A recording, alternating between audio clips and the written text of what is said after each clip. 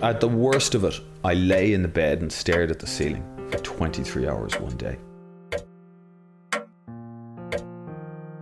Just didn't move. I can close my eyes and I can describe the damp marks along the edge of the ceiling.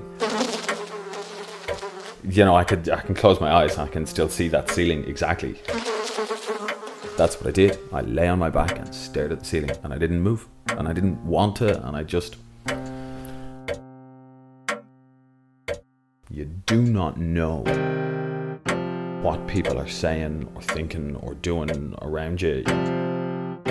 You feel very isolated because you cannot communicate to people, and you feel scared. That was the one thing that was absolutely new to me. Live like that for any length of time and it doesn't take very long, within a month or two, and you're just scared.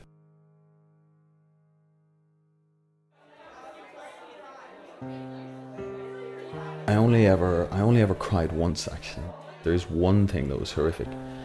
I was at a party at a friend's house.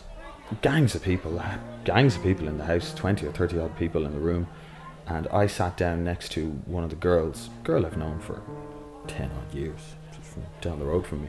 I had wanted to ask her about a mutual friend of ours, what was the story with him these days, or what was going on. And I was so afraid of doing it, or even saying anything to her, that I hummed and hawed, trying to work up the courage to actually say what I wanted to say. I hummed and hawed around the issue, very indirectly, without getting to the point very quickly. And she turned and she snapped at me.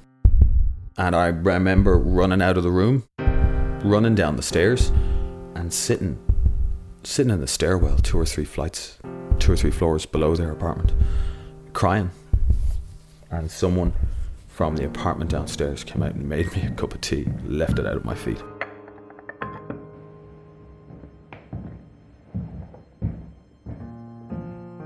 I was completely invincible beforehand, and the reality is, even though I'm well now, you're not invincible anymore. The one thing that you can't get back to is sort of being a person that thinks he is unstoppable. When you've been broken once, it can happen.